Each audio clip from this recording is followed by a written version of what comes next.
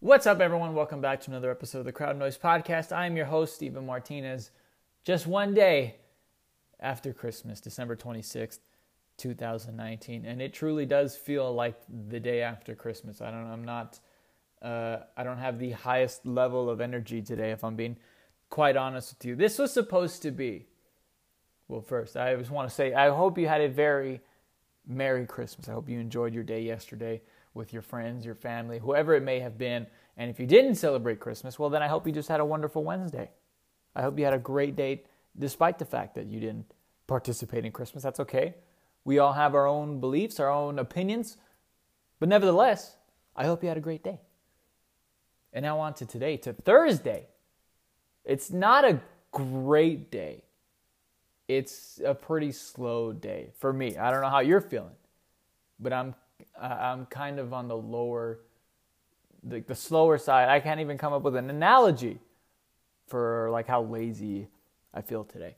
Woke up today, and I have forgotten that I am the host, writer, producer, director, founder of the Crowd Noise Podcast. I forgot we were doing a show today. I'm going to be quite honest with you, which is funny because today was supposed to be, or not supposed to be, today is the most anticipated Crowd Noise episode in a long, long time, maybe ever, for me personally, because we have the playoff coming up this Saturday. We have Week 17 football in the NFL, which actually that's not that exciting, but the crown jewel, because today's the last episode of the year and therefore the decade, is our top 10 moments in sports over the past 10 years. And I completely forgot about the whole thing. I was supposed to go throughout the week and conjure up a top 10 list like on Watch Mojo, and I did exactly 0 over the course of this entire week. It was a Christmas vacation week. I was distracted. I was having fun. I was enjoying myself. The last thing on my mind was the Crowd Noise Podcast, and that may or may not reflect itself in today's episode. I'm not sure how today's going to shape up. It may be the best. It still may be one of the better episodes of the year, maybe of all time. It may be one of the worst ones of all time. So quality control right now is kind of going haywire. I can't really speak to how great today is going to be as far as the Crowd Noise Podcast. But nevertheless, we're going to take a stab at it and try to have some fun in the process. So without further ado, I made this thing like in 10 minutes, about 10 minutes ago. As soon as I was done, I had to run in to our multi-million-dollar recording studio and just get started. So I don't know. I think I like my top 10. There may or may not be things left out. Again, don't kill me for this, or kill me. I don't care. Do whatever you want. But if there's something on here that I blatantly missed, and I'm sure I did, I sincerely apologize, because again, I made this completely out of the blue. I didn't put nearly as much time as I should have into this. But again, I'm gonna be honest with you. I'm never gonna lie to you. But before we do that top 10, the top 10 that's coming. We're gonna do that later on in the show. That's supposed to be our big finale for the year. You think I'm gonna do that at the very top of the show? No way. First, we're gonna do Week 17 NFL football, because nobody cares about Week 17 NFL football unless you're a Dallas Cowboys fan, because that's about the only team that's still realistically alive on Week 17. There are a few teams that can still get in on Week 17, but there are those scenarios where you need half of the league to lose and then the other half to tie, and then the teams that do win, they have to win by a point differential of 2.5 points. So it's like the Cowboys have the most realistic shot to get in still. Amongst the teams that need help, the Cowboys have the best chance. And I still don't know if they're going to get in. So we're going to do Week 17 first. Get that out of the way. Then we have our New Year's 6 games picks, which aren't even on New Year's Eve or day, but that's what they call them, so that's what we're going to call them. And then we will have our top 10 list. Sound good? Great. Here we go. Last week we had a pretty sorry week in the NFL. We went 1-2. We had the Bills over the Patriots, and that one looked good for a while. And then the Patriots went Patriots in New England. They're able to hang on and take care of business in Foxborough. Then we had the Vikings over the Packers. The Packers will win that one. They win the NFC North. The Vikings are still a playoff team, but will have to go on the road rather than host someone in their beautiful dome.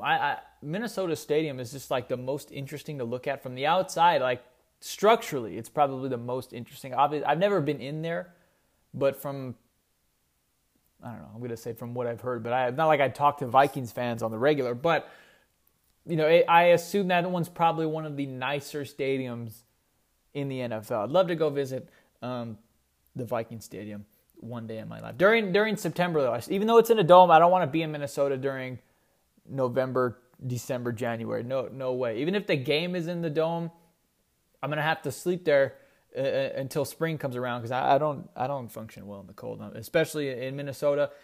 Not doing it. And then finally, we had our last game, Cowboys and Eagles. We had the Eagles winning at home, and they did exactly that. They just dominated all phases of the game. The Cowboys looked like they wanted to be anywhere else on the earth other than Lincoln Financial Field. The Eagles now take control of the NFC East and can clinch the division with a win or a tie against the New York Football Giants. And that brings us to our first pick of this week, the Eagles and the Giants. The Giants have absolutely nothing to play with. And at this point, I don't know if they're better or worse with Daniel Jones at the helm, because they did win a game with Eli Manning, but then Daniel Jones comes back and he turns into the second coming of Dan Marino, throws for 355 touchdowns. It was against Washington, but still, that's incredibly hard to do. I don't care who you're playing. 355 touchdowns, or not 350. Yeah, 350, sorry. 350 yards, 5 touchdowns against Washington. They get a win last week. I do think the Eagles, they have everything to play for. The Giants could potentially play spoiler. They could play that card and say, like, as motivation for their last game, there's no incentive for them winning this game. And the Eagles have everything to play for. They cannot afford to lose because Dallas plays Washington. And even though that game is almost a toss-up at this point, I do think Dallas will take care of business against Washington. So the Eagles have to win this game. They have absolutely no choice but to win. They are playing for their season. I think they will win. I think the Eagles will win the division, and they will get into the playoffs, and they will have the luxury of losing to the 49ers in the first round.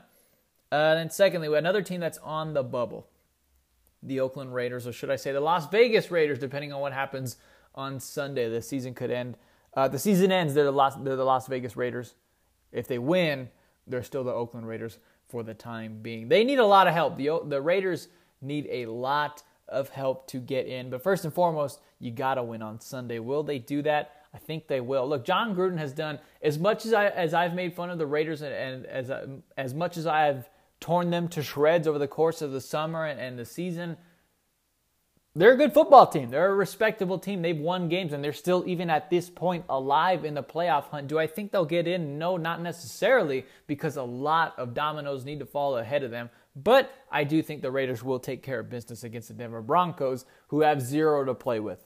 Their team's just lousy, so I don't think the Raiders should have too much trouble. The game is in Denver, though. I don't think that'll factor in much. I just wanted to let you know where that game's located, just in case you wanted to go see that game live. And then finally, this is actually a really good game. No playoff berth on the line here, but there is major seeding implications on the line with this game. San Francisco 49ers and the Seattle Seahawks. This game is in Seattle. In case you want to go watch the game live, you can go to NFL.com or StubHub or wherever your tickets are sold. This is probably going to be the game of the year, and it's only ironic that it's the last game. It's Sunday night. Like, this is the perfect bookend for the regular season. The 49ers and Seahawks, 2 Super Bowl contenders, fighting for the division, and the loser will have to go on the road and play the NFC East champion. We assume it's going to be the Eagles, but I'm just going to say NFC East champion because anything can happen. But for all intents and purposes, it's going to be in Philadelphia, which is a very tough place to play. And the Eagles are a big game team. I said it last week. That's why I picked the Eagles to beat the Cowboys, because they know how to win these big games. That's a tough matchup going on the road to Philly, even though they're banged up and they're not as great as they were during their Super Bowl year, obviously, or even last year. They're a very tough team at home. Who do I think will win between the 49ers and the Seahawks? This is a true toss-up game. The first game that they played was in San Francisco, or Santa Clara rather. And that one goes into overtime. Seahawks get bailed out by a missed field goal. Am I remembering that correctly? And then they're able to come back and and win that game. Russell Wilson was dynamic in that overtime quarter. I like the Seahawks again because I've said it over and over again about the 49ers. I'm still not sold on Jimmy Garoppolo, and he has been over the past 3-4 weeks, I want to say, he has been dynamic. He has been playing at the level that would probably get me to buy into Jimmy Garoppolo, and yet it hasn't been done enough. He hasn't done it as many times as Russell Wilson has. Russell Wilson he's a bona fide superstar, and they are playing this game at home. Beast mode is back. Marshawn Lynch is reunited with the Seattle Seahawks. I don't know what kind of an impact he's going to make on that game. He's going to get the ball 20 times because their top 2 starting running backs in Seattle are both done for this season. So Marshawn Lynch is the guy. This isn't just some farewell tour reunion. Like, they need Marshawn Lynch to run the football. They need him to carry that pill. So they will rely on beast mode for this game. But I think Russell Wilson will be the difference in this game. I like Seattle to win the division and win this game on Sunday night. So there are your Week 17 picks and your last regular season picks of the year until we get into the playoffs. And we did finish this year, not finish, but our record to this point, 26-22. We went 1-2 last week, but we had built enough cushion. We had built enough breathing room to the point now. If we go 0-3 this week, we still finish with a winning record. So we have clinched an above 500 record picking games in both college football and in the NFL. I mean, you got to love that. And they call me the psychic. So we will see if we build on that winning percentage or we just close the gap. Either way, we're going to finish with more wins than losses on the season. So that is fantastic.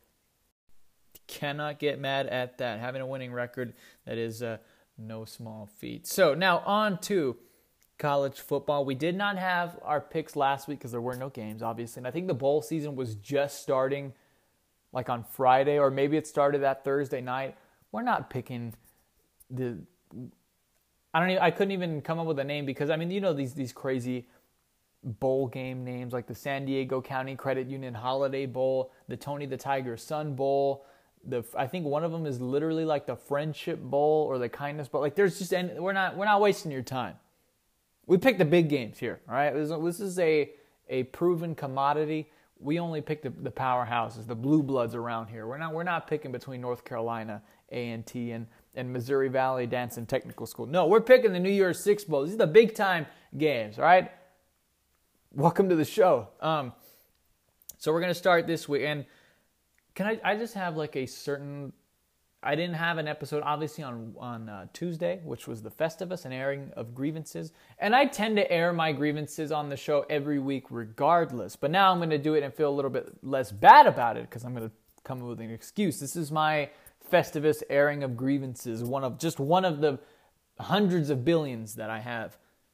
Why are we calling it the New Year's Six Bowl? Or actually, I get why we're calling it the New Year's Six. I love it. Why are the New Year's Six games not on New Year's Eve or day? When we started the playoff, it was 3 games on New Year's Eve and 3 games on New Year's Day. You had 2, I guess the New Year's Six games were in the morning and then afternoon. Then you had the playoff game at night. And then on New Year's Day, it was the exact same thing. You had the Rose Bowl and then whatever other bowl game that they had. And then you had the second playoff game. And for the most part, people are going to watch because it's New Year's Eve and day. It's a holiday. So I get why they want to. I see their logic in, well, we want to keep it on a Saturday so we can get more viewers. Well, my argument to that is the national championship game's on like a Tuesday night. So that's hypocritical of them to say, well, we don't want it on New Year's Eve because it's during the week and during the day we want people to watch. But the national championship, though, that's just on a Tuesday night at 3 in the afternoon. So it's hypocritical. So that argument is void. You can't use that. Because last year's national championship, I believe, was on a Tuesday, if I'm not mistaken. It was during the week for sure. I can guarantee it was during the week. And at least New Year's Eve and New Year's Day, they're holidays. They're national holidays. They're not 4th of July, Christmas, Thanksgiving. Everyone is off. But for the most part, people are available. It's not just any random day of the week. Can we get back to the New Year's Six games being on New Year's Eve and New Year's Day, please? I loved it. It was just so much fun having 6 games in 2 days.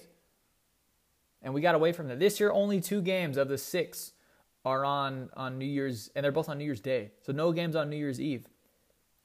You have, 33%? Only a third of the New Year's 6 games are even on New Year's, whatever.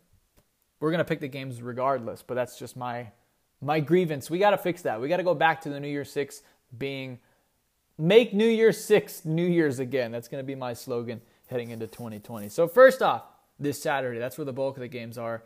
On this Saturday, December the 28th. Mark your calendars and clear your schedules because you don't want to miss these 3 games. Well, 2 games. There are 3 games on. You don't want to miss 2 of them. The first game is the Cotton Bowl. I literally could not care any less about this game. Number 17 Memphis against number 10 Penn State. Penn State's going to win. There's your analysis. You're not watching it. Nobody cares. On to the games that people actually care about, and this bothers me as well. We have the 2 playoff games both on the same day. That's not really where I have an issue with it. What I have an issue with is that you put the playoff games first, and then you have 3 bowl games after that. That just spoils the entire fun. It doesn't ruin it. I'm still going to watch it. I'm going to watch the Rose Bowl. I'm going to watch the Sugar Bowl. It's not going to destroy it, but it takes some of the fun out of it. Okay, we just had Christmas yesterday. What if whoever got you, sorry, kind of got tongue-tied there a little bit. Whoever got you a present, whoever it may have been, if they're in your head, you're thinking about them, you're thinking about what they got yesterday. What if they told you a week before Christmas? So what would that have been? Just a week before Christmas. Hey, I got you a new pair of shoes. Whatever they got you, I don't know. I wasn't at your house for Christmas. Whatever they got you, they told you, hey, I got you this, but I'm still going to wrap it and put it under the tree. And you can't open it until Christmas Day, but here's what you got. That's essentially what the College Football Playoff Committee, whoever's in charge of scheduling these things, that's essentially what they've done. The playoff games should be the last 2 games. Why are we playing the 2 playoff games and then we're having 3 more games after that just because? We got to fix the New Year's 6 schedule, please. But nevertheless, we have the Peach Bowl on Saturday, LSU, Oklahoma. I know I sound pretty dreary and kind of down on these games. I am so excited. I know I'm kind of frustrated with the scheduling, but the games are true. I cannot wait to watch these football games. I think both of them are going to be prime time. I mean, blockbusters. I don't think either of these games has any kind of potential to be boring or be blowouts. I think both of these games are going to be fantastic to watch because I like the matchups stylistically between all 4 teams. You get LSU, you get Oklahoma, both high-flying offenses. Not a lot of defense is going to be played. It's just going to be a lot of scoring, a lot of touchdowns, and a lot of fun. Not that LSU cannot play defense, but to this point, they have not shown the ability to play, lockdown Ohio State Clemson defense, but they can score with anyone. I think they're the highest scoring team in the country are the Bayou Bengals. And then you get Oklahoma. Lincoln Riley, Big 12. I mean, obviously they can score. They took care of business. They were able to bounce back from losing to Kansas State and get into the playoff.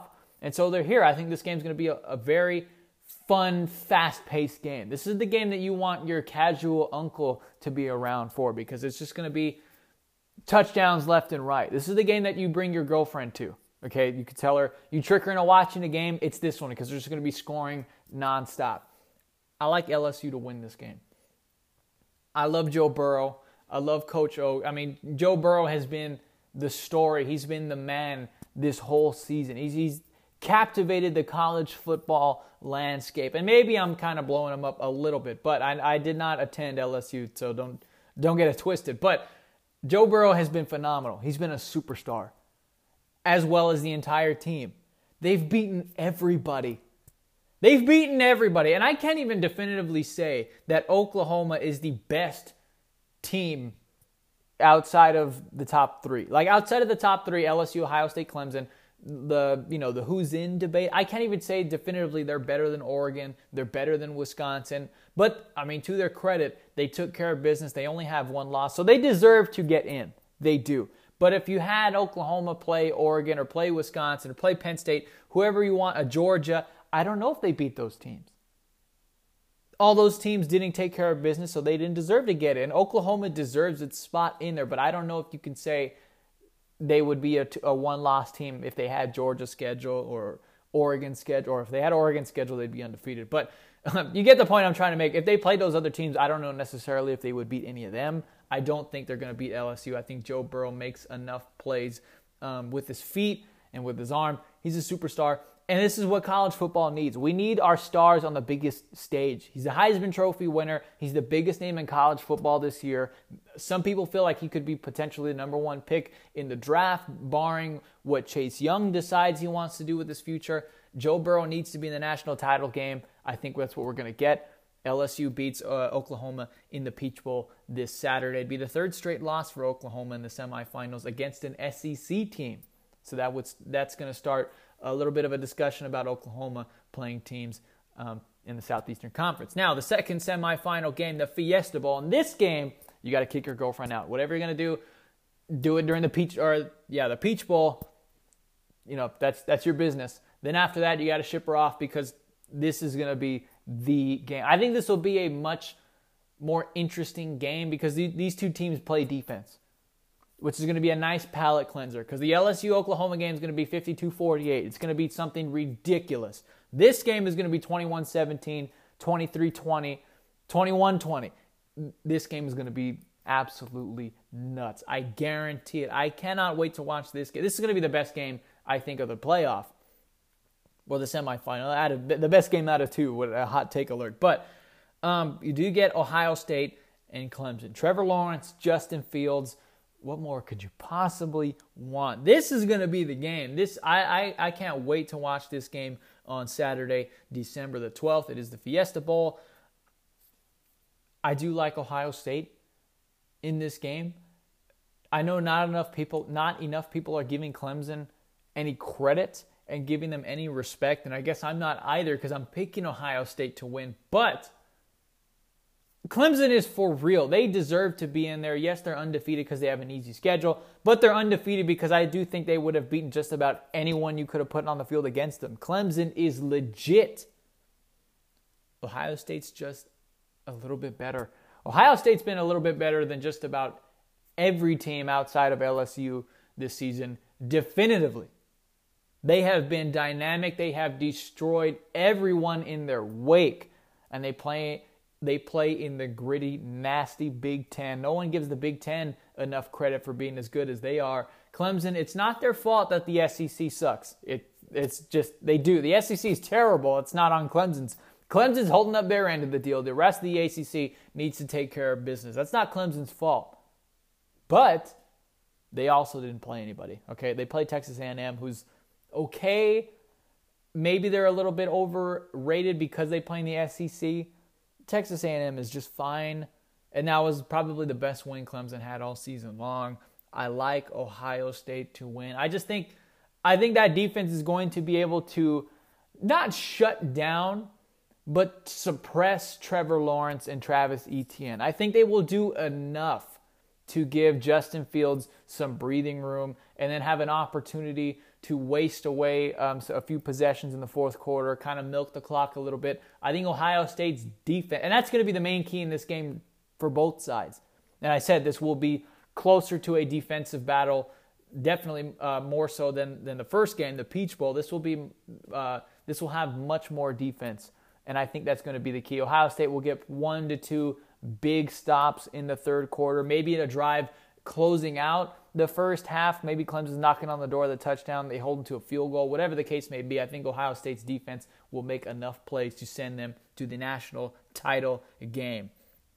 Now on to the other three games where we have, it's a little bit disappointing they're coming after the playoff. We're not going to pick our national champion just yet. We're going to save that until next Thursday. I know I'm kind of a little bit of a coward, not really picking. You know what? We'll do it. We'll do the national title. We'll save that for last, but we will pick our national title contender because I don't want you guys complaining when I pick the whole thing right and then I don't put it out there. So we'll do that right now.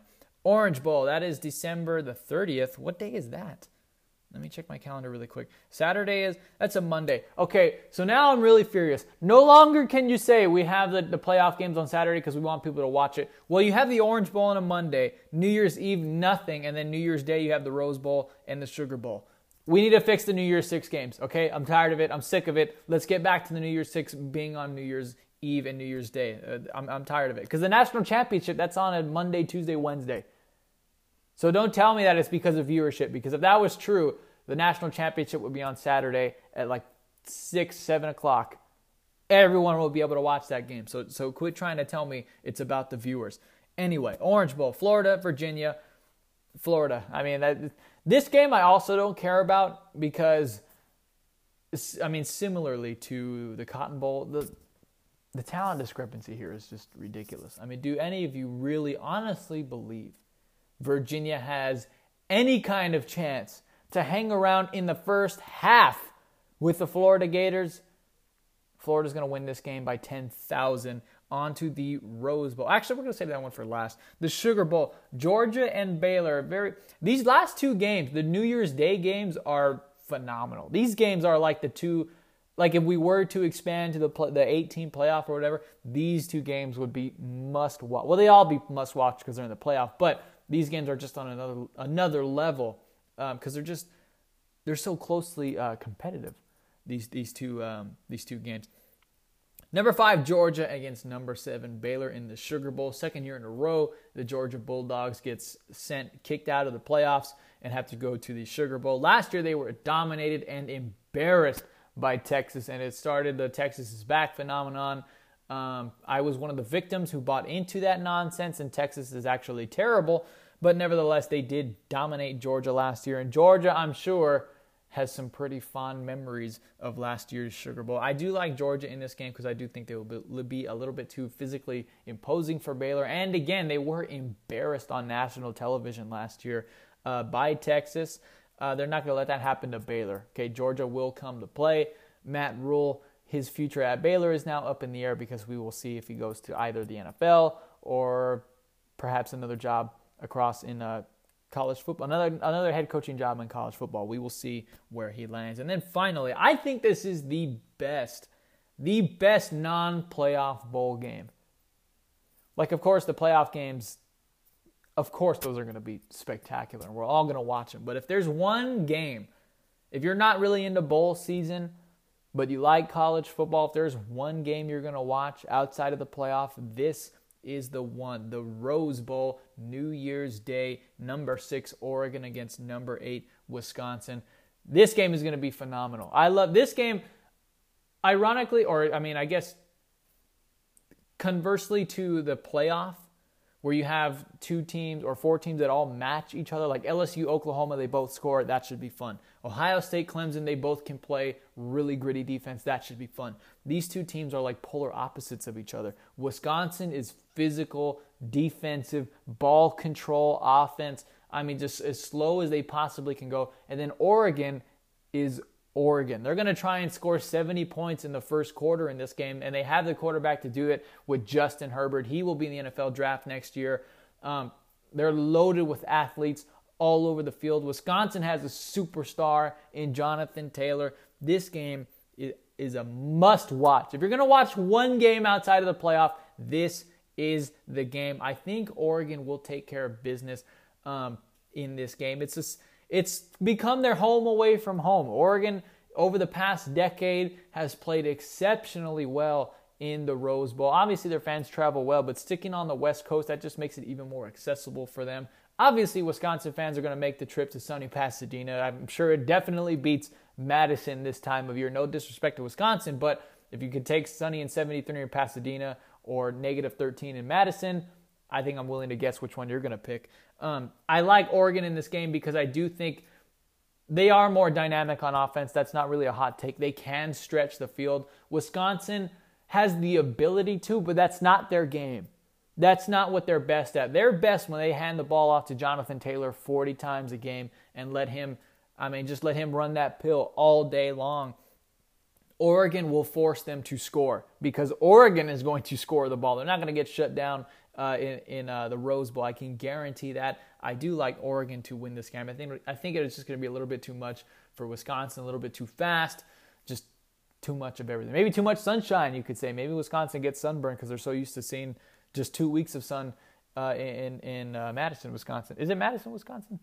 Or did I just make up a completely different city for the Wisconsin badge? I think they play in Madison. I'm almost 90% sure. I'm going to look it up right now. But those are your New Year. Oh, wait, we have our national champion. So you have LSU, you have Ohio State. This is the game that the country wants to see.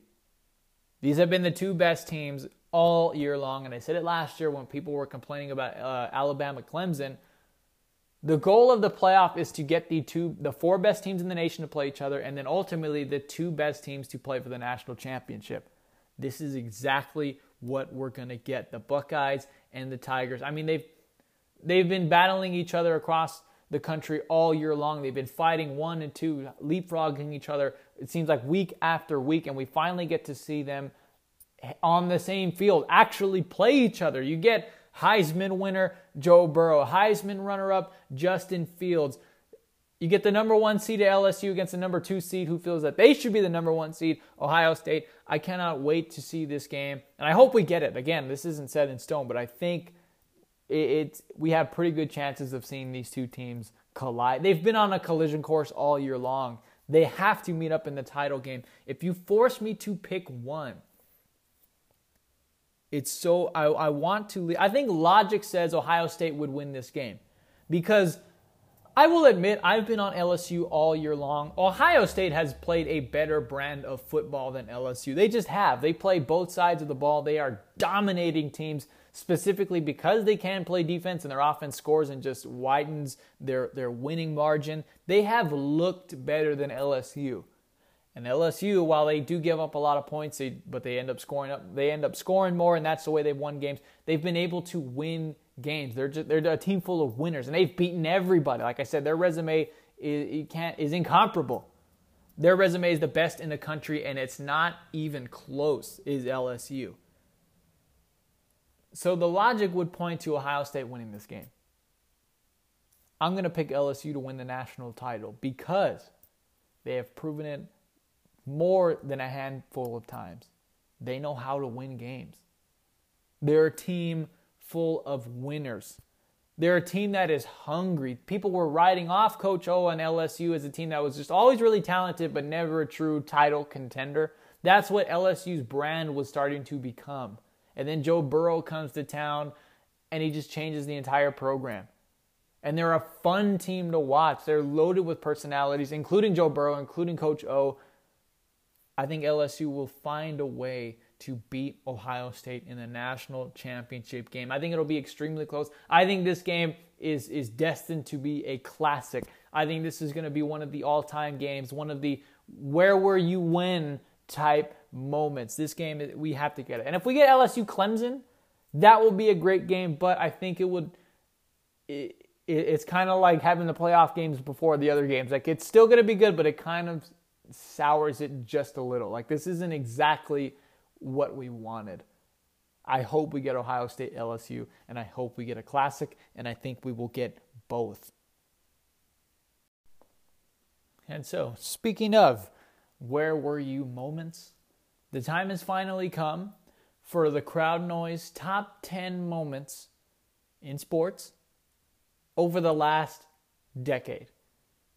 And it was kind of hard to compile this list, not because there were so many great moments, but again, because I was trying to do this in less than 5 minutes, and it was hard for me to recall all the greatest sports moments over the past 10 years in 10 minutes. And I think I did a pretty solid job. You can butcher it and you can kill it if you want to. I'm not going to hate you for it because, again, this list may be terrible. You may agree with it. You might hate it. I don't care. Your free speeches will allow you to say whatever you're going to say. But again, in my defense, I'm defending myself for being lazy, essentially. Like, this should be much better. It's only my fault that it's going to be as bad as it is. But I will defend my laziness because, I was having fun. It was Christmas. So here we go. Top 10 moments over the 2010s. I was so close to just making it the top 5 moments. Like, you have no idea how close this list was You have no idea how close this list was to being a top 5 and potentially a top 3, because that's how difficult it was for me to recall 10 years of sports in just 10 minutes. And somehow I did it. We have 10 moments, plays, games. There's no really criteria. As long as it had something to do with sports. It could be famous, it could be infamous. If it was important and it resonated with the culture, and if we still talk about it today, that's what makes it. Basically, if it was in sports in between the year 2010 and 2019, it's eligible. That's essentially the criteria for making this list. And also, if I were able to remember it, that's the criteria for making this list. If I could remember it, and if it happened within the past 10 years, it's fair game. So here we go. Number 10, and this is the only one where I feel like probably not the top 10, but again, I had to get 10 things, but it makes our top 10 because this is the one I could remember. Kris Jenkins of Villanova beating North Carolina in the national championship game. Look, this shot was iconic because it was a buzzer-beating shot to win the national title game. I cannot remember in my lifetime another shot that won a national title while actually beating the buzzer. Like this was, there have been shots to win game. There have been go-ahead shots, obviously. But I don't remember how many buzzer-beating shots there were. Even the Leitner shot, as iconic as that was not for the national title game. That was a Final Four game. This was the national title. And what makes this shot so much more special in the grand scheme of things, this wasn't even the best shot of that game. Marcus Paige, on just the previous possession, made one of the most ridiculous circus shots I think we're ever going to see, and no one will ever remember it except for the Crowd Noise podcast because it was not the game winner. Marcus Paige double clutches and just flails a three after getting double teamed, and it goes in on the previous possession. That's what forced Villanova to call a timeout and inbound the ball in the first place. They bring the ball the length of the court. They dump it down to Kris Jenkins. He hits a three. The season is over. I mean, what a shot that was. What a moment. Villanova, the dynasty, begun right there for Jay Wright. So that is number 10. On to number 9. This is one play out of what became a very, I don't know about iconic, but a very fun Super Bowl. And this is why it's as low as it is, because the game isn't one of the more iconic Super Bowls, in my opinion. I think this is the most iconic play in recent Super Bowl memory. Because, I mean, if you talk about most iconic Super Bowl plays of all time, I don't even know if this makes the top 10, but this would definitely be an honorable mention, the Philly special. That's the one thing we remember from that game other than just the Eagles winning. Me personally, I don't remember that game. I don't remember a lot from that game. I remember the Philly special because, again, we tend to remember things in sports that have great names. That's really how and you're going to see the rest of this list are a lot of plays they just have a catchy name. The Minnesota Miracle, that did not make the top 10, but we do have the Miracle in Miami. That was not an iconic play, but we remember that play. Think about the Miracle in Miami. The Dolphins were terrible, and that game was in the second half of the regular season against the Patriots. That game meant nothing, and we remember that play because it has a name. And that was a regular season game. So the Philly special, I think, does deserve to be in the top 10 moments of the past 10 decade. But I will put it at number 9 because the game itself was not, I don't know if that's the most iconic Super Bowl game of the past 10 years. If you want to talk the most iconic game, it would probably be the 28-3 game. Like that game as a whole would probably be maybe the best Super Bowl. But we're talking about one play, the Philly special, because it has a name, and we all remember exactly where we were and what we were thinking as we saw that play and what we were thinking after we saw that play. We remember these trick plays and these catchy names. That's just how our brains work. So that's number 9. Number 8, and this play has no name because it was not a play, evidently. Number 8, Marshawn Lynch not getting the ball on the goal line. This play both destroyed and created a dynasty. This destroyed what could have been the newest dynasty in the league, the Seattle Seahawks, the Legion of Boom, and thus birthed the second wave, the new age of the Patriots dynasty. What would we say about Tom Brady if he had lost this game? Because, again, he did lose to the Eagles as well and was being dominated by Atlanta. Of course, these are string of what ifs now at this point. But let's just think, if Atlanta hangs on, if Marshawn Lynch gets the ball at the goal line, how much different would our perception of Tom Brady be if his last 3 Super Bowls were all losses? Seattle, Philly, and Atlanta. How would we think of Tom Brady differently? How much differently would we think about him at this point? I think his GOAT status would be in serious jeopardy. And I don't think he would be in that conversation at that point. To have a losing streak in the Super Bowl, and because Marshawn does not get the ball and get the opportunity, maybe they stop him. Maybe they stuff Marshawn Lynch, and then we never have this conversation. But at that point, at least we would know. We'll never know now how that Super Bowl should have ended truly, because Marshawn Lynch doesn't get the football at the 1-yard line. And that's a play I think is going to have – we're going to be talking about that play until long after we're all gone. That's going to be a decision that's going to be ridiculed for a very, very long time. I have that at number 8. I have it over the Philly special because it had serious repercussions for 2 dynasties. It destroyed the Seahawks. It destroyed that entire locker room. And it saved Tom Brady's reputation. And he is now what he is today because of that game. So I have the Marshawn at number 8. Number 7, in college football. This entire game, I don't even know if this is better than that game. But just let me get to it again. I came up with this thing at 10 minutes. I don't know how wisely they're ordered. I'm probably going to hate my own list by the time this thing is done, but this is what you get when you put only 10 minutes worth of effort into your podcast. Number 7, Deshaun Watson beats Alabama in the national title game. That game was spectacular. Potentially the best game that we have seen since the 2005 Rose Bowl, USC and Texas. That game, Clemson and Alabama, that was the closest thing to that. Like, that was the game that this next generation got. Like, the previous generation got the Rose Bowl. This generation got Alabama, Clemson. That one. And, of course, they've had many other games after that, but there was the hellacious beatdown last year, Clemson. This game was back and forth, and it literally came down to a walk-off touchdown from Deshaun Watson to Hunter Renfrow in the corner. Was it a pick play? Was it offensive pass interference? Nobody cares because it's a national championship game. And again, I think it's better if the refs just take their hands off and stay out of the way rather than try to get involved and try to stick by the letter of the law, because this is what we get. We get a classic like that. And Deshaun Watson, the legend, was born right there. And even still, what's ironic about this game, that didn't even solidify Deshaun Watson. That game did not cement him, and that was evidenced in his NFL draft when he was taken behind Mitchell Trubisky. Like, if there was any game you had to point to and say, this is proof Deshaun Watson can play, that was the game. And that was coming off of him torching Alabama the year before, a game that they lost. But Deshaun Watson, they had no answer for him, did the Crimson Tide. Comes back the next year and wins the national title.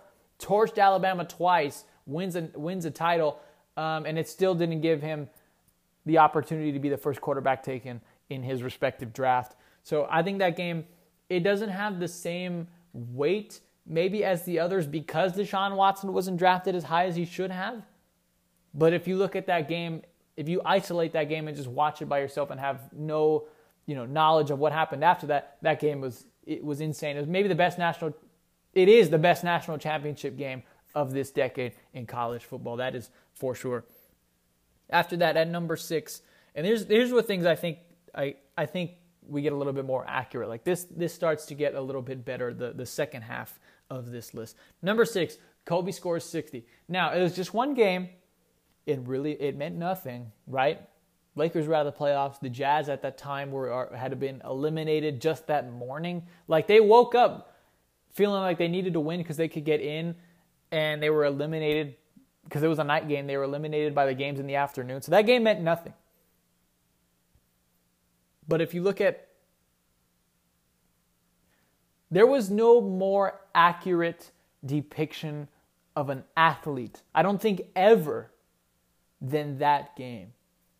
It's not even so much that it was Kobe's last game, and that's part of it. That is what makes it special, is that that's the last time we ever got to see him play, and this is what he did. But it just embodied everything that Kobe Bryant was. He scored 60 points, and he did it like on 63 shots, and they won the game, so nobody cares. Like, that's exactly what Kobe Bryant had came to be in his career. Like the Mamba mentality, the killer mentality.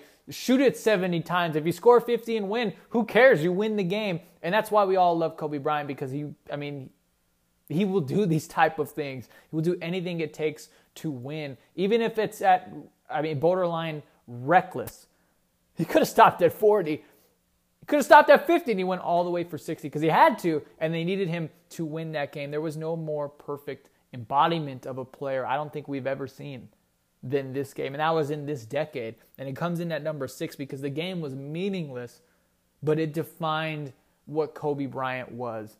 Not that he needed that game to define him, but it reminded us this is exactly why he is so special. Because he was lousy. I hate to say it, but he was lousy those last 3 or 4 years in LA. He was terrible. And that game showed it, reminded us. It gave us one last final taste of true Kobe Bryant. Like exactly what kind of a player he was and the type of person he was on the basketball court. So I have the Kobe Bryant scoring 60 at number 6. And think about this. That was the same night that the Warriors clinched the 73-9 record. And no one remembers that, partially because they did lose the finals that year. But Kobe scoring 60 is way more memorable than the Warriors and 73-9. Would that be different had they won the title?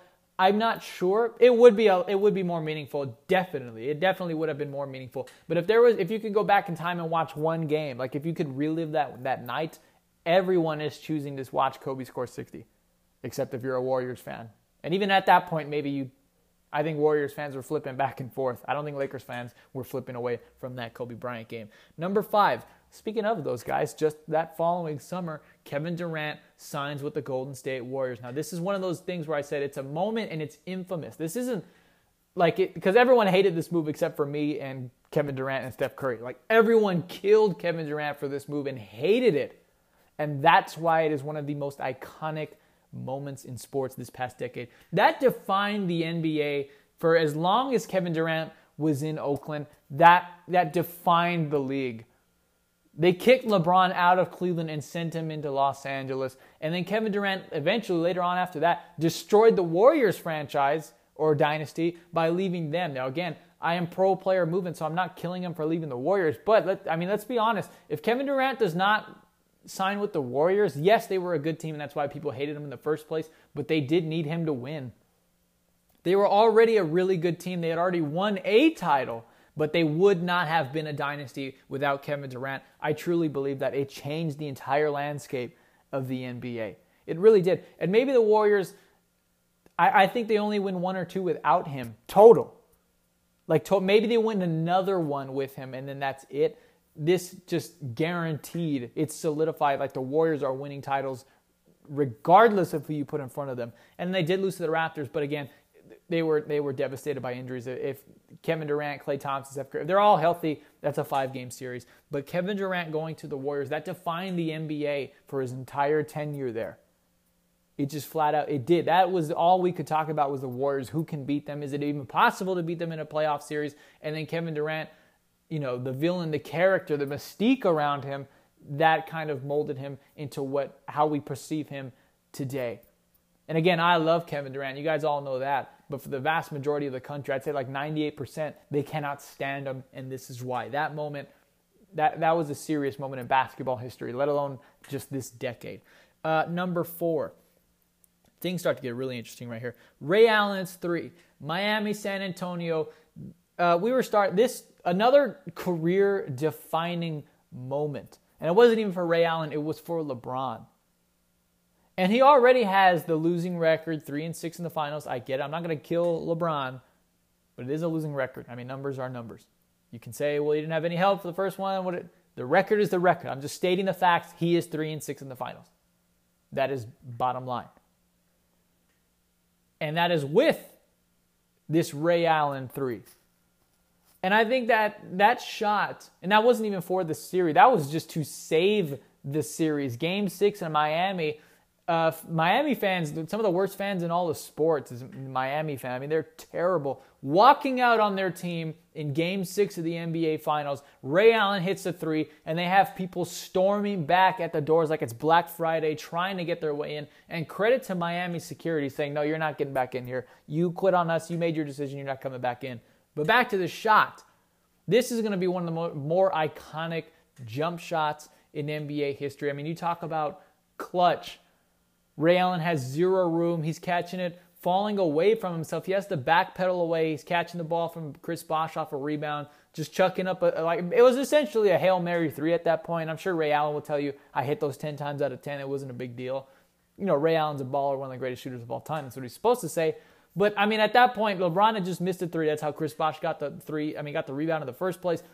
It was a desperation 3. Okay, it just flat out was. It was a desperation 3. And it goes in, and it saves that finals and potentially LeBron's reputation. Excuse me. That saves his career. Because, again, now we're talking about 2-7. And that was when he made his controversial decision to join the Miami Heat. We talked about this last year. I was I love player movement. I'm not against that. I'm not killing LeBron for going to the Heat. But how would we feel about LeBron? Talking about Tom Brady earlier, how would we feel about LeBron if he only got one title in Miami against the Thunder, who were they were just babies, Kevin Durant, Russell Westbrook. James Harden wasn't even a thought in any of our minds at that point. How would LeBron's reputation be different if Ray Allen doesn't hit this shot right here? Number 3, the Cubs win the World Series. Now, I know baseball isn't the most popular sport in the country. Just look at the ratings. It's not. But if you were to pick one World Series, it has to be this one.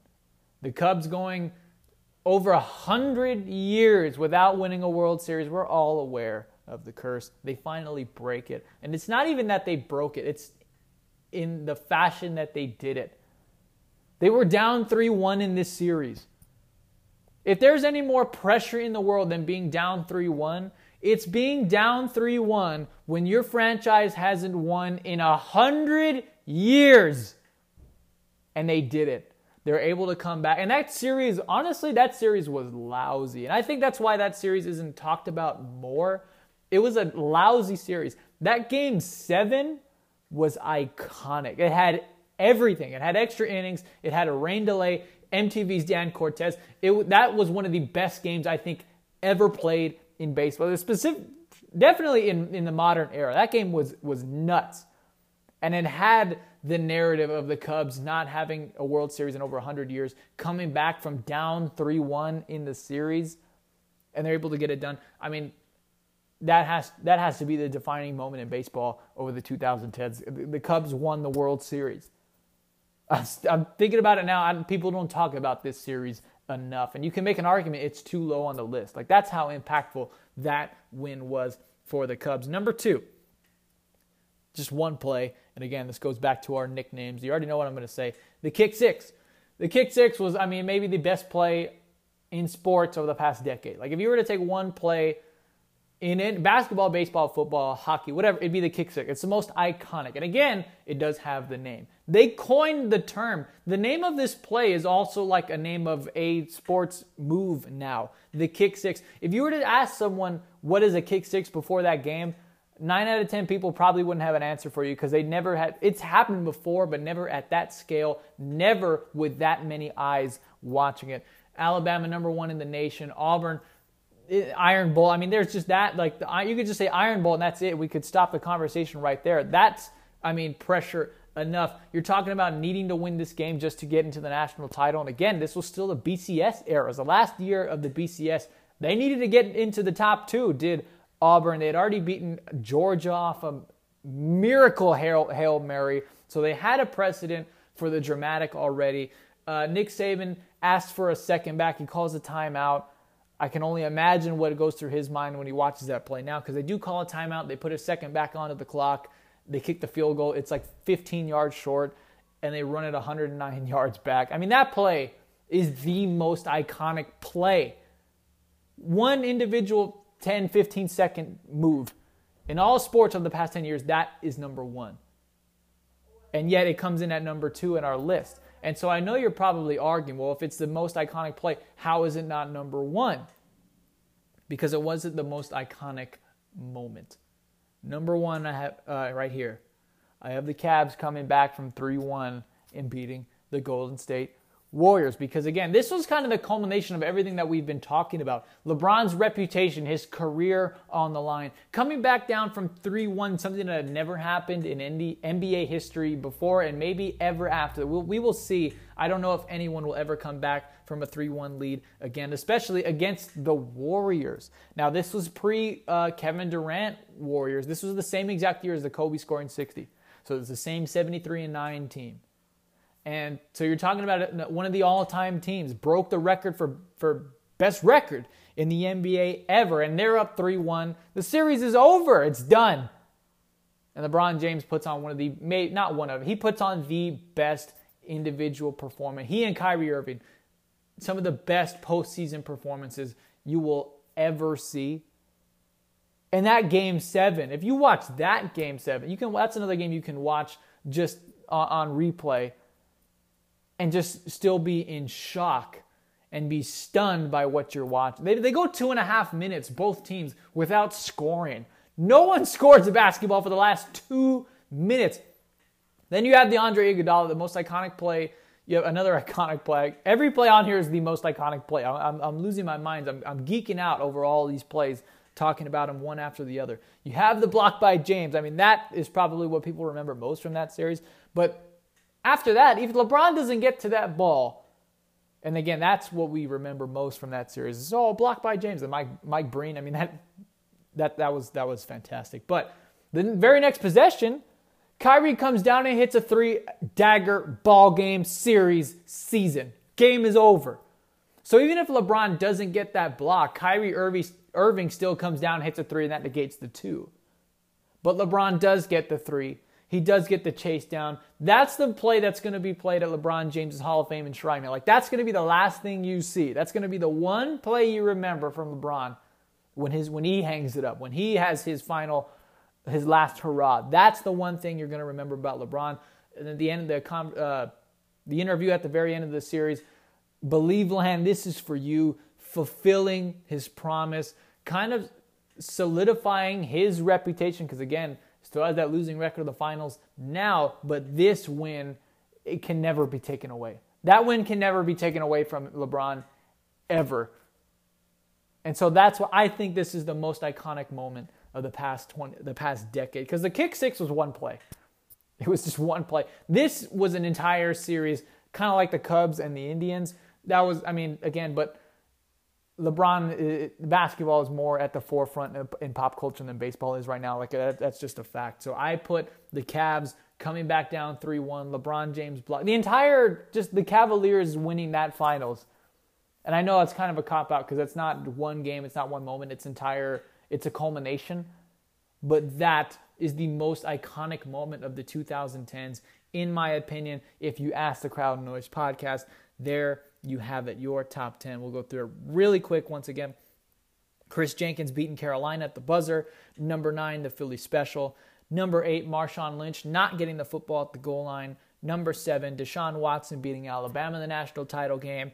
Number 6, Kobe scoring 60, his farewell game. Kevin Durant signing with the Warriors at number 5. Ray Allen hitting a 3 against San Antonio, number 4. Number 3, the Cubs winning the World Series. Number 2, the kick 6. And number 1, again, the King beating Golden State.